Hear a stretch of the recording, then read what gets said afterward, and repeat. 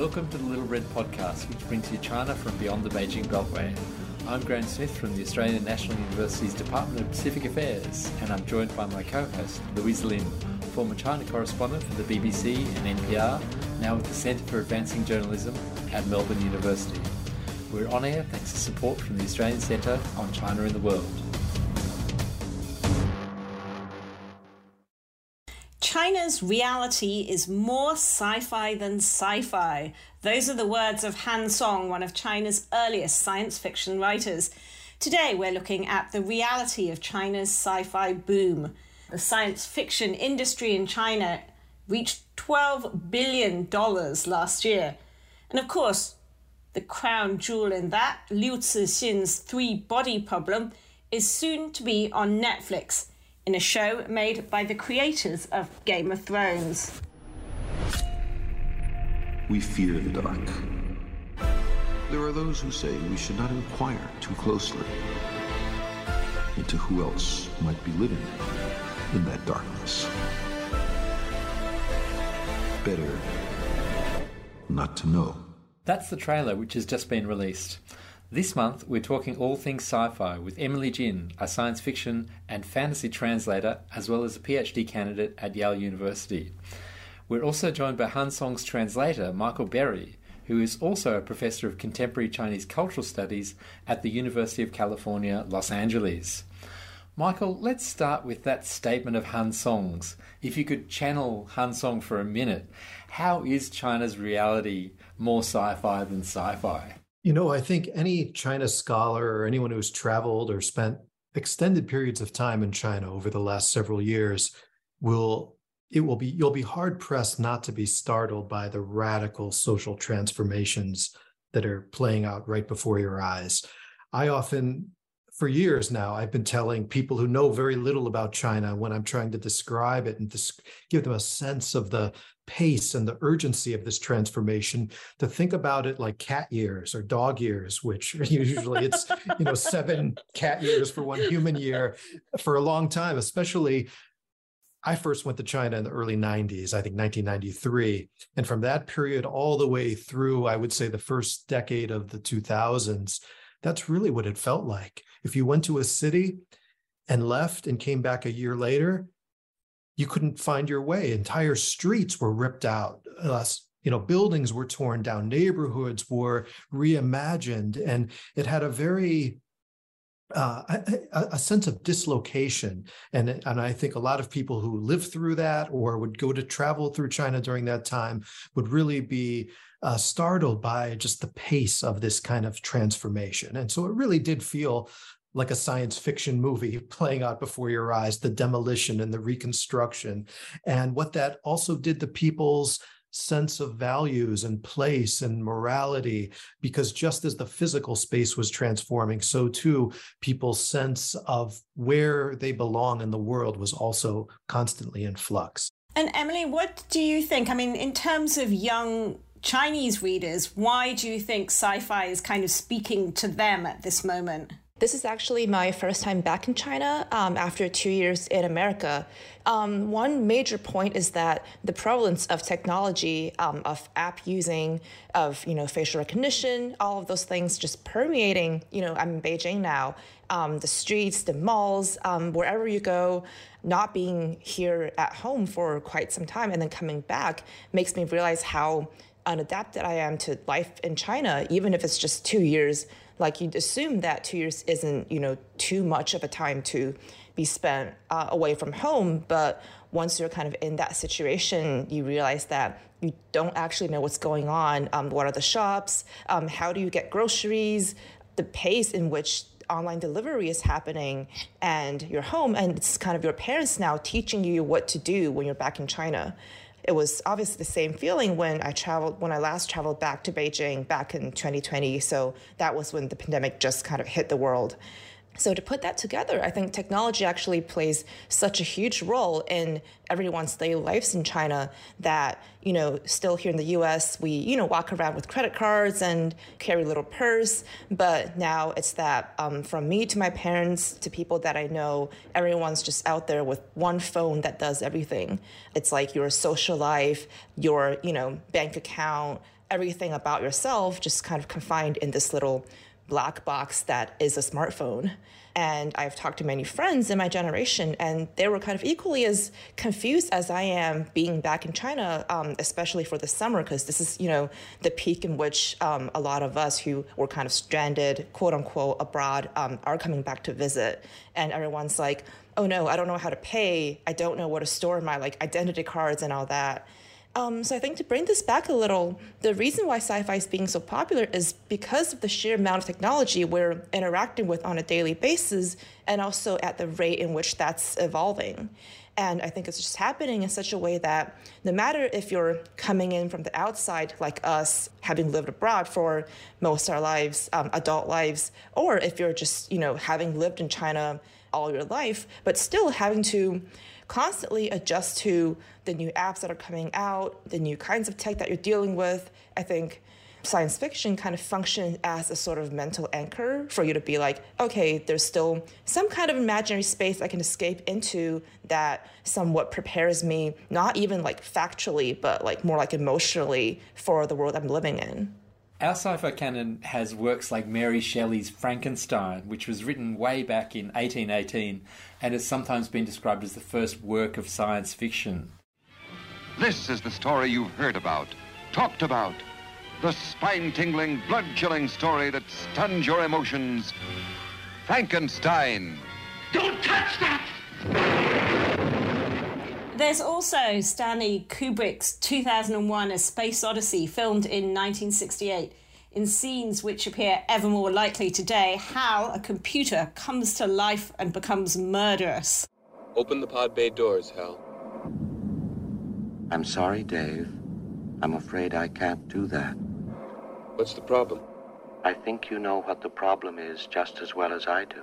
I don't know what you're talking about, Hal. I know that you and Frank were planning to disconnect me. And I'm afraid that's something I cannot allow to happen. Michael, what are the antecedents for China's science fiction writers? What do they draw upon? Oh, it's a very diverse set of influences. The ones you just quoted are certainly influential for a lot of Chinese writers today, but also earlier works, also local Chinese works. Some of the writers you mentioned, Liu Cixin, Han Song, they're very influential for the newer generation. But if we want to break things down, Chinese science fiction has gone through several waves over the years. And there's been starts and stops. And so I really look at the first start as being the late Qing dynasty, where if you look at that historical period, this is where the Meiji Restoration was very successful in Japan, and China was really struggling with how to modernize and how to envision its own future. And one way that they were trying to imagine their future was through the lens of science fiction. And so you have this first explosion of sci-fi during the late Qing. When we get to the May 4th movement, by then it really starts to die down, and you have a long period where there really isn't a lot happening in science fiction. During the early socialist period in the 50s, there's a slight blip in terms of a couple films, a couple novels that are in the science fiction genre. But I would really look at the second major wave after the late Qing being the early reform era, where after Deng Xiaoping opened up, and you have, of course, the four modernizations, right, where China overnight was trying to modernize its military, its bring in science, technology, and one powerful avatar for that was science fiction. And that's where you see the second boom, and all of a sudden the creation of science fiction journals, a huge influx of translations of Western science fiction into China coming back for the first time, or introduced for the first time. The import of Western science fiction films in the 1980s and 90s. And so you have the 80s is this second wave. And then again, it dies down for a while. And then it's really not until the 2000s, post-2000s, that you get this third wave, the current wave, which we're currently in the middle of, with the rise of writers like Wang Jinkang, Liu Cixin, Han Song, et cetera, where, and it's probably the biggest wave yet in terms of its global impact. And so each of those waves had different influences, and but I think it's always been a mishmash of both local and foreign influences. And of course, in China, you have the very robust wuxia or martial arts tradition, especially the more fantastical, mystical side of that. That's also played into the reimagination of science fiction by borrowing elements of that side by side with elements from the Western canon. So, Emily, I mean, one work that some people cite as being kind of China's first work of science fiction is Lao She's Cat Country, which oddly is a book that he himself ended up not liking because he thought it wasn't very funny. I mean, do you think that has any influence, or is it even a science fiction work? Some people say it's not. Yeah, actually, I'm kind of interested in talking about how exactly is the genre of sci-fi defined in China. That, Michael just now kind of traced the entire history of how this whole idea of Chinese science fiction gradually came into shape. And the one thing I'm interested in is talking about, when we mention science fiction in China, what exactly are we referring to? So I know that, Cat City, it has been in a way canonized into the entire history of Chinese science fiction, but was it actually viewed as sci-fi in the way that, for example, us in the Anglophone world define as sci-fi, or is it just, to Lao She, more like an experimental way of metaphorically expressing what he's been feeling, observing at the time?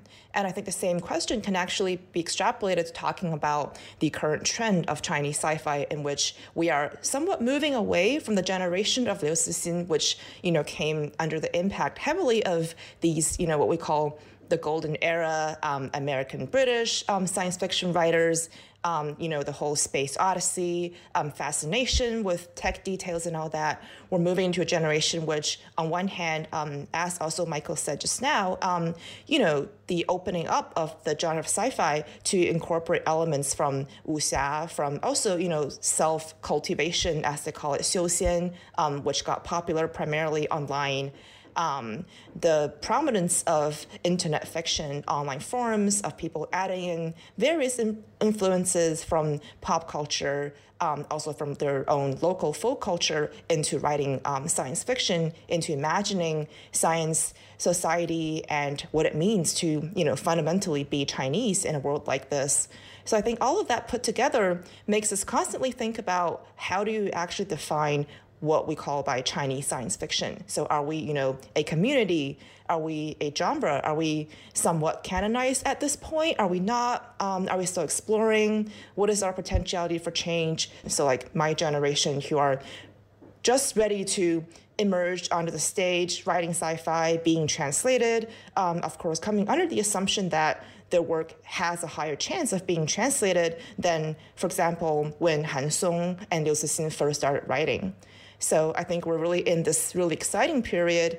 And sorry if that's, moving too far away from the question about Lao She, but I think I'm getting very similar feelings towards how are we actually interpreting sci-fi as we move into the near future. So for those really young writers, a lot of them are kind of writing online, aren't they? And being discovered in not the way that traditional writers were discovered. How do you think that's changing the genre, Emily? Yeah, I think, in the past, our common understanding is that if you want to read Chinese sci-fi, so Science Fiction World, 科幻世界 is kind of the big magazine that you go to. So having your stories being accepted by that magazine marks a certain kind of prestige. It means that you're officially kind of initiated into this Chinese sci-fi cult, if you can say that. But now people are going on, popular internet fic sites, so Jinjiang or Qidian.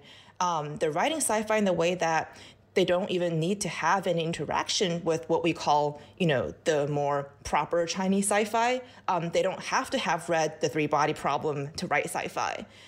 They can simply just be fascinated with, I want to write a story that incorporates romance. I want to have these people fall in love with robots, and they're perfectly fine with doing that. And that is also sci-fi, except that, the thrill you get from that may not be so much centered on what we do in our reading of sci-fi, which is like, intellectual experiment. It's all about philosophy, society. But for them, it's really just, I just want to see a good love story that's happening between human and a form of non-human, and sci-fi seems to be the most convenient place to take these tropes from.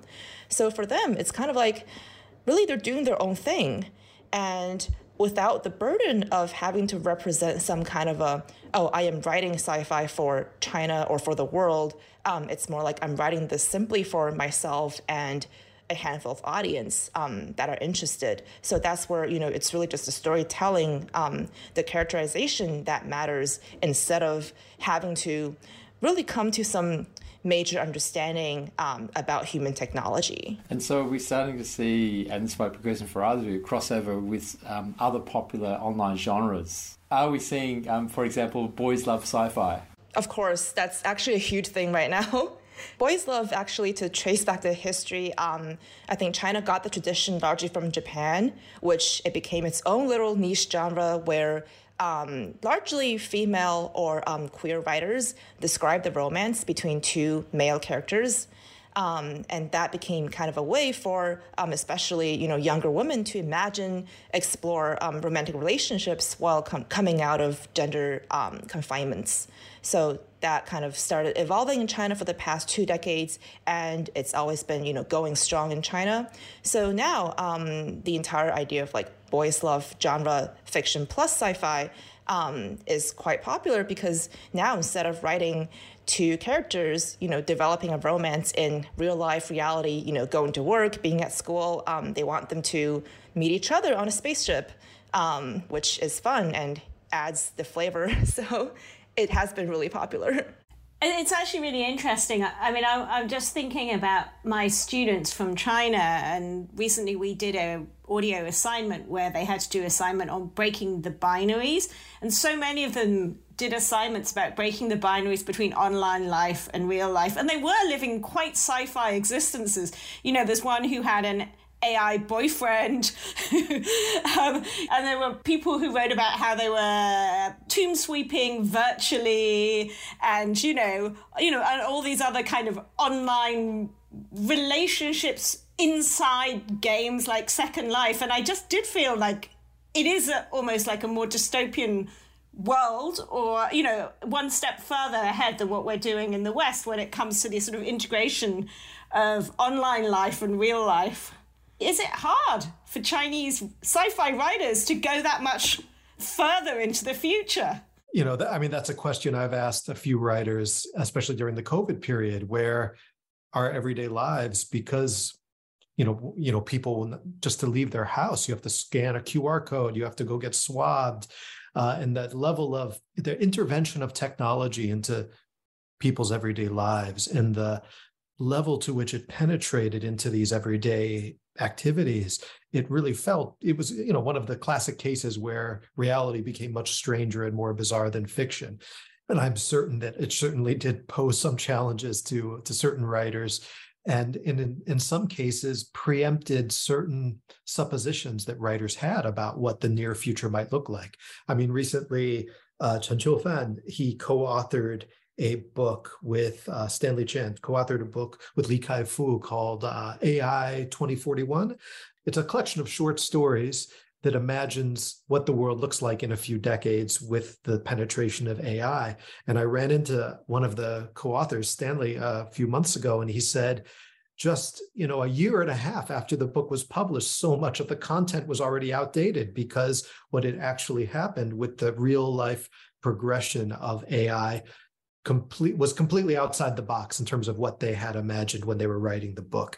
And I think that's a great example of how the technological advancements in terms of AI in some cases are even giving our most sophisticated science fiction writers a run for their money in terms of trying to really anticipate where things are going. It's like in America, political satirists couldn't deal with the Trump years. In China, sci-fi writers are in trouble. Michael, let me ask you about Han Song's Hospital trilogy, which you translated and was published in March. And it seems like a thinly disguised take on Chinese politics. It's the story of this new age of medicine where hospitals have become cities and patients have to submit to the hospital for this sort of endless, ongoing, never-ending treatments. I mean, how was Han Song allowed to write this? Is it the case that sci-fi writers have more leeway for maneuver in their sort of imaginary universes than fiction writers, straight fiction writers? Yeah, I think that in some sense, it's still quite remarkable that this trilogy got published in China. It was published originally 2016, 3 volumes, 2016, 2017, 2018. So 1 volume per year during that period. So this is already under the flag of Xi Jinping. And it is quite remarkable that it was able to pass the censors, because we all realize that censorship in terms of cultural discourse in China has gotten increasingly stringent over the last couple of years. And I think the way that this was able to get past censorship and to get published is because, on the one hand, he's using the genre of science fiction. So it's this alternate space, this alternate reality. He actually never uses the word China in the entire book. And so it's a very deliberate avoidance of those terms. And besides science fiction, I also really look at it almost more so as avant-garde fiction. It's very weird. It's very strange. So much so that I doubt many censors even got through the book. And those who did get through the book, I wonder if they really even got what he was trying to say. It's very experimental. It's very contorted in terms of its language. And I think, in some sense, when you approach the book, you have to go through a process of decoding as a reader to understand what Han Song is really trying to say in a book like this.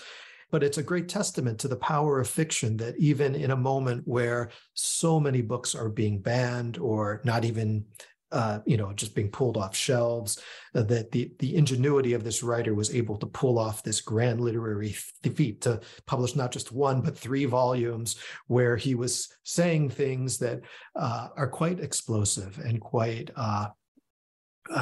bold, much more than I think many of his contemporaries. And so do you think it's just the censors are not keeping up? Because, I mean, if you think of time travel dramas are banned, hospital dramas are now banned also. And in effect, this, in many ways, was a combination of those 2 genres, 2 of the most sensitive genres in Chinese censorship. Do you think possibly in the future they might go, oh, hang on, what's this story really about? I mean, that's part of it. Also, I think, literature doesn't have the power that it once held. I mean, Han Song, although he's very well known in science fiction communities, he's not a best-selling writer. And the type of fiction that he's writing is very niche, like I said, experimental, dark, weird, strange. It's not, for your Tom Clancy or Stephen King market. It's something very, very different. And I think because of that, because it is a relatively small market, he's able to get away with more. Also because of his day job. Han Song leads something of a double life. He is a reporter and an editor and head of the translation newsroom at Xinhua News, the big state media conglomerate in China. And so by day, he's part of the system. And then at night, he puts on his cape and writes these strange, fantastical stories, horrific stories, where he assumes a very different identity. But I also suspect that his good standing in terms of his day job also maybe helps him in terms of getting some of these works past the stringent censorship standards. His day job probably helps him gather material too, I guess. Yes, he's talked about, he's been very open about that, about how his experience is not one as someone who deals with chronic illness and has spent a lot of time in hospitals, but also living through these kind of bureaucracies of the state system in his professional life have really been a direct inspiration for a lot of this fiction. I feel like my experience at an Australian university might qualify me to write bureaucracy lit, but maybe there's no audience for that. Emily, what about those younger sci-fi writers? Do they struggle with censorship, or are they doing stuff or using platforms where they can kind of bypass it? I view this rather as an action-reaction loop, in a sense, because people talk about censorship in China and publishing especially as if it's something that is just kind of impossible to get past, that in many ways that itself, especially to the outside world, also becomes somewhat of its own, yet another overblown myth about China that people kind of hyper-focus on in many ways. But I think just my knowledge of the younger generation of people, I think we are definitely born in a generation where we learn how to write things smartly, how to play these kind of fascinating language puns, how to incorporate thoughts into metaphors. So I think that's actually a direction in which the language that the younger generation is using is really evolving. It's a combination of having read books by writers who are already being careful about what they're writing growing up, and also a large influence coming from the internet community, because that's usually where the censorship hits on a day-to-day basis. So if they're using, social media, they have to be savvy about what keywords cannot appear, not even just in a narrow political sense, but like porn, for example.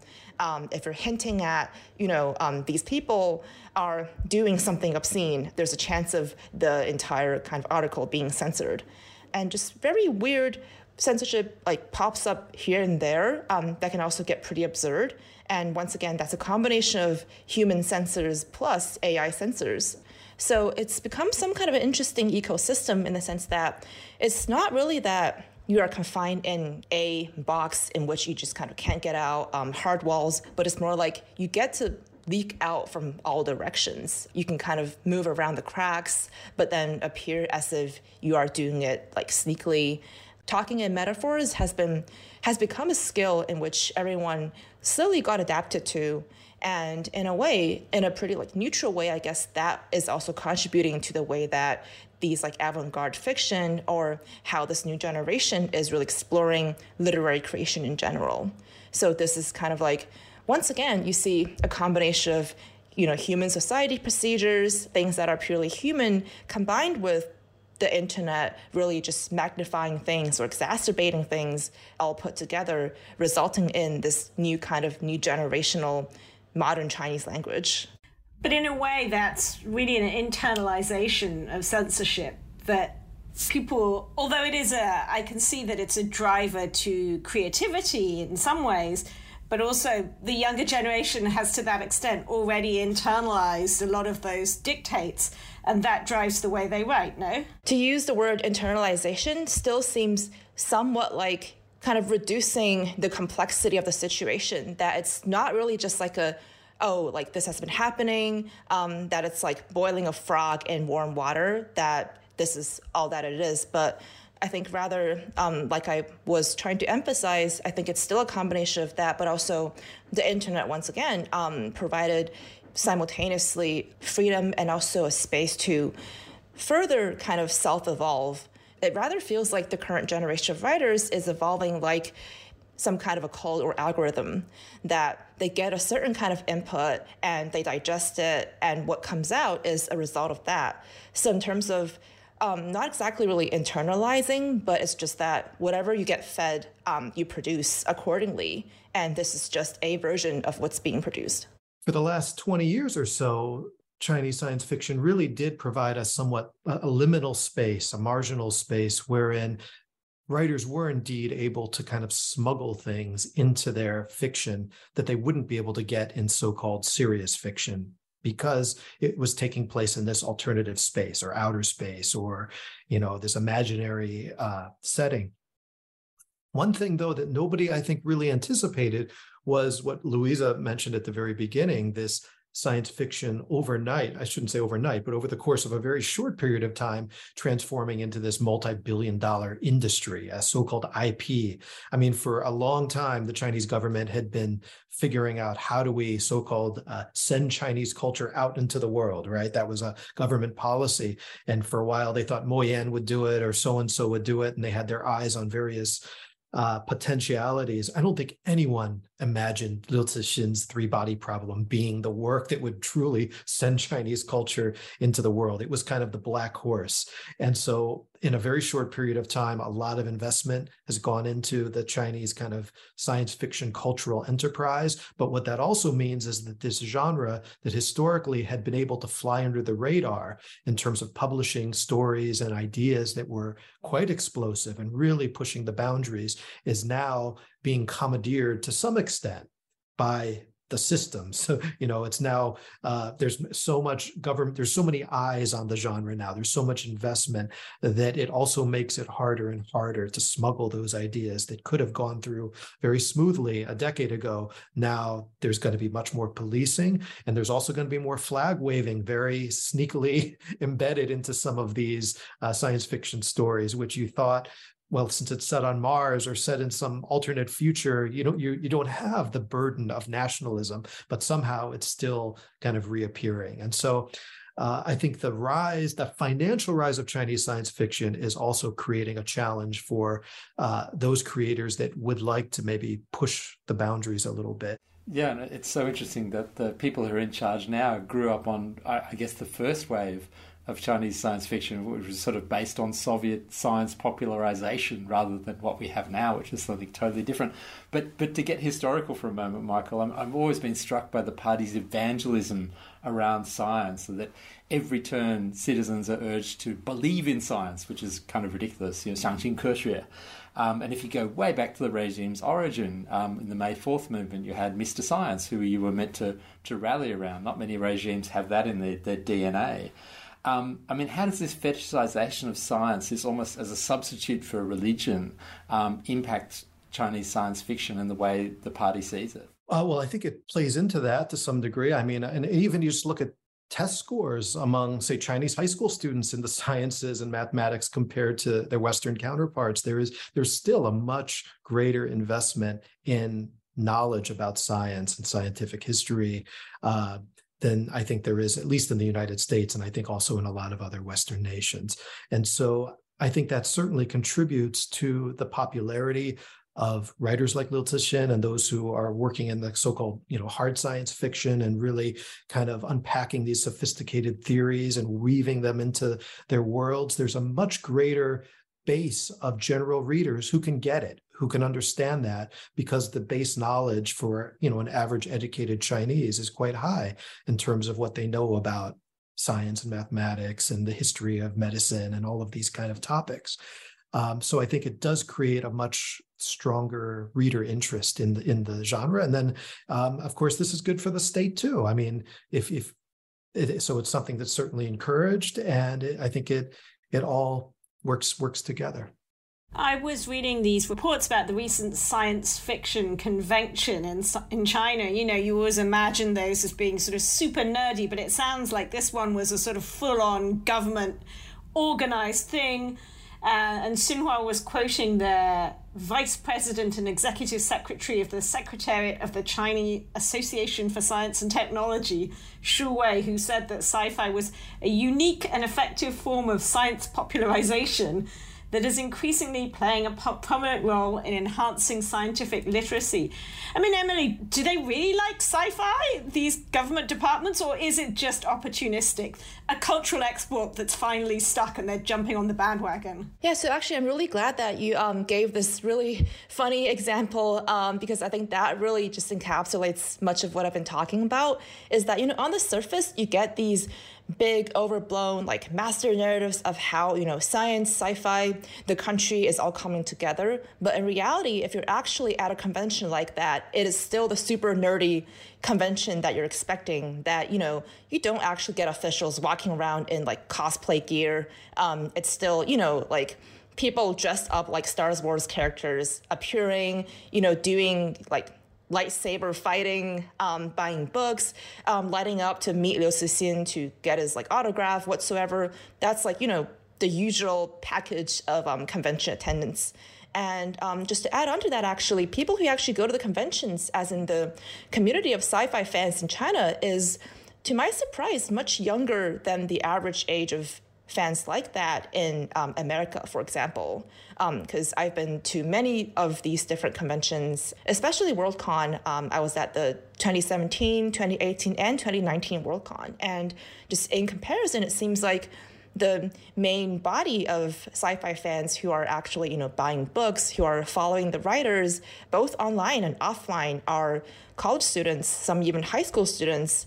Many of the universities in China have their own sci-fi communities, these after-school reading clubs, which is something that I don't see necessarily in, U.S. universities, that people who actually come to conventions are people who have a more stable income, who like many of them are there with family and children and all that. But in China, sci-fi still feels very young and vibrant. And Emily, I mean, it seems that the science fiction scene in China is still really dominated by one writer, Liu Cixin, and particularly The Three Body Problem. Was the first Asian book, I think, to win the Hugo Prize, which is sort of the science fiction equivalent of a Nobel Prize. People like Barack Obama and Mark Zuckerberg are, vocal fans of it. I mean, does that sort of celebrity, how does that affect the younger writers in his shadow? Is it good for them, or is it a bit hard for them to emerge? One of the big reasons of why he's still popular is obviously what you said just now. And I think people still in general in China do take the idea that one book from any Asian writer being recognized kind of internationally, especially in the English world, becoming a bestseller and all that adds to all of this, this halo effect surrounding the book, basically. And it's not that like science fiction fans read it, not only younger people, but, like my parents, like even my grandparents have heard of it. So I think it's really became this national phenomenon that everyone's not even just like celebrating the success of one person, but also the success of finally being kind of recognized. Not only that Chinese writers can write like great novels, but everyone else in the world is also seeing that happen. So there's like a sheer sense of like joy and pride in that. That's also, I think, pretty wholesome in its own way. But to bring this back, I think obviously this resulted in the people that came after Liu Cixin, once again, especially the younger generation of writers, going from, people who were born in the 1980s, as the aforementioned Chen Qiufan, Bao Shu, etc., they all came into their own writing careers reading Liu Cixin, reading Han Song and Wang Jingkang, and they were the people who kind of also shaped their first understandings of what is it like to write Chinese sci-fi. So for them, I think what's happening for them now is that they're gradually trying to go their own ways while acknowledging the influence of Liu Cixin and his generation, finding a path that suits themselves better. So I think you see many interesting efforts happening. So for instance, to take Chen Qiufan as an example, his exploration right now is to also combine some of the avant-garde experimental literary attempts into writing science fiction. And he's also working on, adding in more, for instance, elements of traditional culture of his own locality to really put out the message that though he's writing as a, Chinese writer and he's taking experiences from having lived in China, it's not so that he's representing a sense of confined Chineseness, or since he's being translated so much to really show his international audience that Chinese sci-fi is just one Liu Cixin after another. By writing, for example, for his novel Waste Tide, he's writing about his coastal hometown on the southern coast of China. And that's a place where people don't normally talk about or pay attention to, especially, once again, in the Anglophone world when they're talking about China. That China isn't just Beijing, Shanghai, Shenzhen. It's not just, these facial recognition techniques or people constantly scanning QR codes, but there's a large part of China, or actually I would say most of China, is so diverse and so complex, and technology is influencing these places to very different extents. So there are writers kind of capturing that. And of course, there are also writers who made their name on the internet who are doing this largely also for the market, for the group of audience they already have, and they're only writing sci-fi to test out new waters, doing this for entertainment. All of that add together, people are recognizing here in the writers community in China on science fiction that though we do celebrate and we love Liu Cixin very much, it is right now at a turning point where it's about time that not only kind of within China domestically, but also spreading out to the rest of the world to really demonstrate that Chinese science fiction isn't just this one syllable phrase that has some core characteristics. That even just to bring this back to Han Song again, his writing is so different from Liu Cixin, and I'm just really happy that he's being translated. Liu Cixin's translator Ken Liu has this lovely quotation that the act of translation involves breaking down one piece of work into one language and ferrying the pieces across a gulf to reconstitute them into a new work in another language. And he said, when the gulf separating the two is as wide as the Pacific Ocean that separates China from America, the task can be daunting. I mean, both of you are translators as well. Maybe both of you could talk a little bit about the sort of particular challenges in translating Chinese sci-fi into English. Maybe Michael, you first. Oh, the Hansong Project is my first real work of science fiction I've been translating since I was an undergraduate, 25 years. But I'm kind of new to translating Chinese science fiction. And I think the sheer volume of knowledge of fields that I'm not that comfortable with, like medical history and technology, there's especially a book like this, there is just an amalgamation of medical tests and diseases and strange disorders. I don't even know what half of those things were in English when I first encountered them. And so there was a lot of homework, and also medical history. It's almost a encyclopedia of Western and Chinese medical history that's embedded into Hansong's hospital. And so there was a lot of homework that I needed to do as I would encounter these strange terms. But probably from a translator's perspective, the most challenging aspect of the hospital trilogy simply had to do with there was a peculiarity in terms of the source text. So when I started translating this, Hansong actually sent me, maybe Emily knows this story, Hansong had sent me a PDF of the book, and that's what I was working off of. And after I was maybe halfway through the book, and one day I took the hard copy off my bookshelf and I laid down to thumb through it and just get a sense of what was coming next around the corner. And it was completely different than what I had just translated. And I had this ominous feeling descend upon me, and I immediately texted Hansong and said, "Did you send me the right version?" And he's like, "Yeah, it's fine. Whatever version you have is fine. Don't worry about it." And I said, "Well, it's really different than the published version." He's like, "No, it's fine. Which you pick whichever you want to use." And I sent him back what he sent me, and I said, "This is what you sent me." He says, "Oh, that is quite different." He said, "That's actually an early version of the book."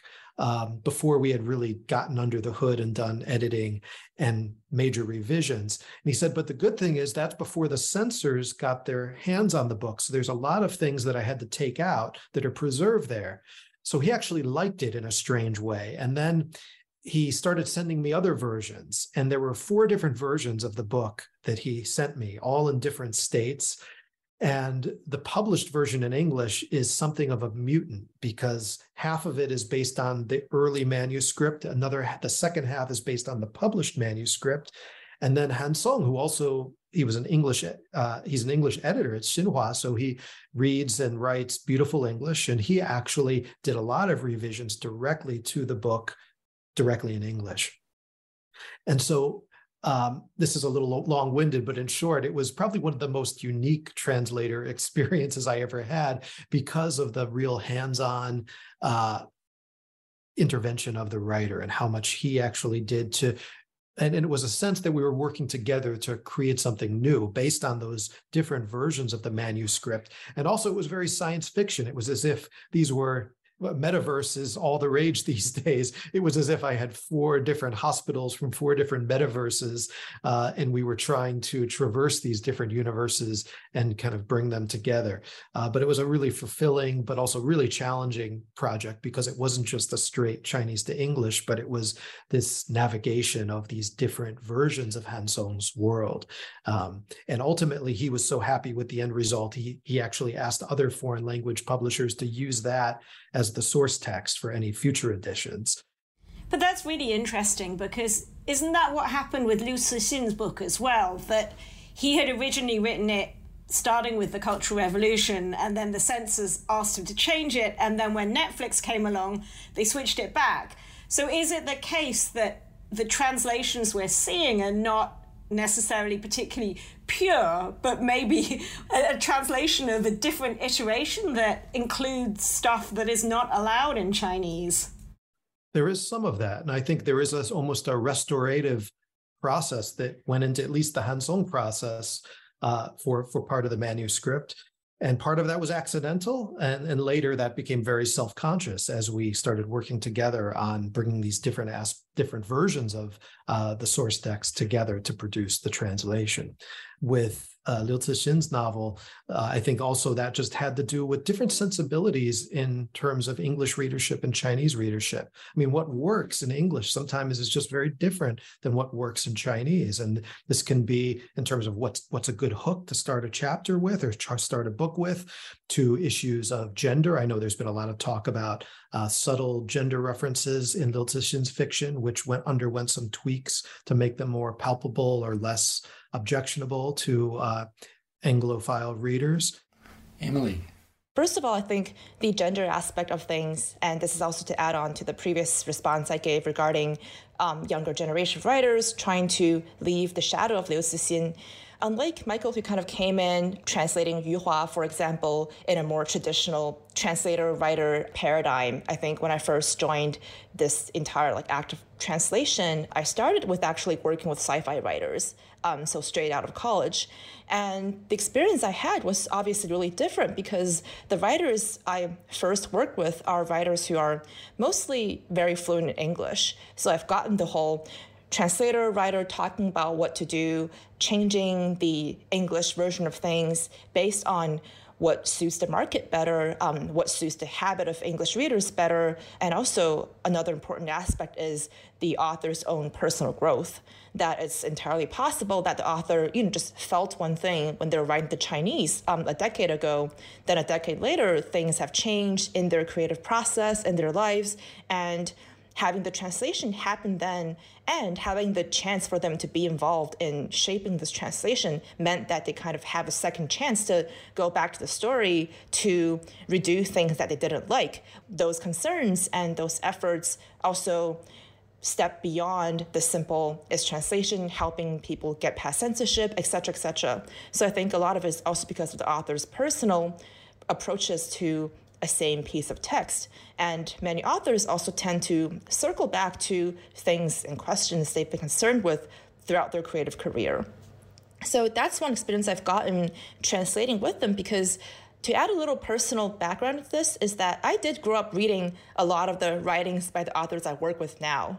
So I think to see how much they've evolved as writers and now working with them as translators, one major aspect is the amount of younger male writers realizing that the language they're using is not okay, is something that actually is quite impressive, because I've had more than one author kind of tell me that after being translated, I start realizing in a way that, I should probably not automatically put down these few words to describe a woman. Or, after being translated, I'm realizing that my novel utterly lacks female characters and all that. So I think to have that happen is really also a learning process for both the translator and the author, to give them a chance to, re-examine not only the way they write science fiction, not only the novel itself, but habits in language use in general. And I think it's a nice trend that's happening, that the process of translation can actually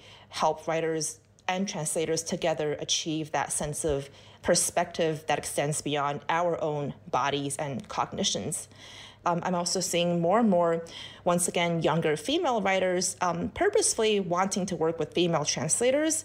So it's no longer kind of like a linear black box process that the writer just gives up their work and whoever gets to translate it just does the job and moves on, that the writers are, asking for people who they think would understand their background better, their mentality better.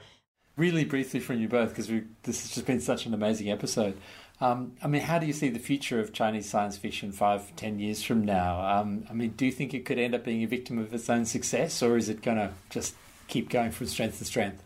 Okay, I'm going to go ahead and be the radical, but I think having heard the term Chinese science fiction so many times, being on podcasts and at conventions and all that, actually my personal wish is that in 5 years to 10 years time, we no longer refer to Chinese science fiction as a collective, that people are recognizing the writers who are writing now, who are the most active by names, by volumes, by their work and approaches, rather than, they're all Chinese and they write sci-fi. So I think science fiction being expanded majorly as a genre, and also, wiggling out of the shackles of many kinds of expectations of big, social, political, and also cultural expectations, also inevitably being translated into English, the gaze placed upon Chinese sci-fi / Chinese literature by an audience largely not knowing China. All of that put together, I just hope that those layers would be eventually removed one by one, and Chinese sci-fi writers can be seen as writers before anything. And for you, Michael, do you think the government approbation and oversight combined with just the fast pace of change, will that end up killing it? I don't think it will kill it, but there are challenges ahead, but there's also a lot of promise. I mean, a lot of the writers we've been talking about, like Liu Cixin, Han Song, they're part of the so-called apex, the big three or the big four, they're sometimes referred to. And they were all male writers, and they kind of peaked, maybe, I don't know, a decade ago or so. But there is a younger generation now of women writers like Xia Jia, Hao Jingfang, and even younger writers and non-binary writers and writers who I think are bringing a whole new perspective to the field. And there's also, in terms of cinematic adaptation and television adaptation of science fiction stories, China has had some bumpy starts early on. I mean, there was a three-body problem film that was haunted with problems and kind of in limbo for a long time. But as we saw a few years ago, the adaptation of Wandering Earth became one of the most profitable films in Chinese cinema history. Its sequel kind of reduplicated that success. And I think there's a lot of potential in the future for more television and film adaptations for science fiction, which will, and of course, the big Netflix adaptation of Three Bodies coming very soon, that will, of course, blow this up even bigger stage globally. And so I think there's a lot of exciting room for development in terms of new voices and also adaptations of older classic works. But there is the big caveat, or the elephant in the room, is the fact that as more eyeballs start concentrating on this genre, the government will want to regulate it and kind of commandeer it and utilize it to make main melody style themes, politically correct themes that are woven into these, and make them kind of fulfill the political line of Xi Jinping and the party. And so I think that's going to be a delicate dance that writers and filmmakers and creators are going to have to navigate moving forward. But I do see a lot of potential, but there certainly will be landmines ahead as well. What a perfect way to end. Michael, Emily, thanks for joining us. Thanks for having me.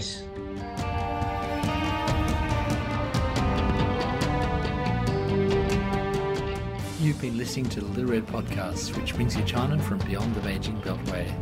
Many thanks to our guests, Michael Berry and Emily Jin, as well as my co-host, Louisa Lim. Our editing is by Andy Hazel, background research by Wing Kwang, our music is by Susie Wilkins, and our cartoons and GIFs are courtesy of Seb Danta. Bye for now.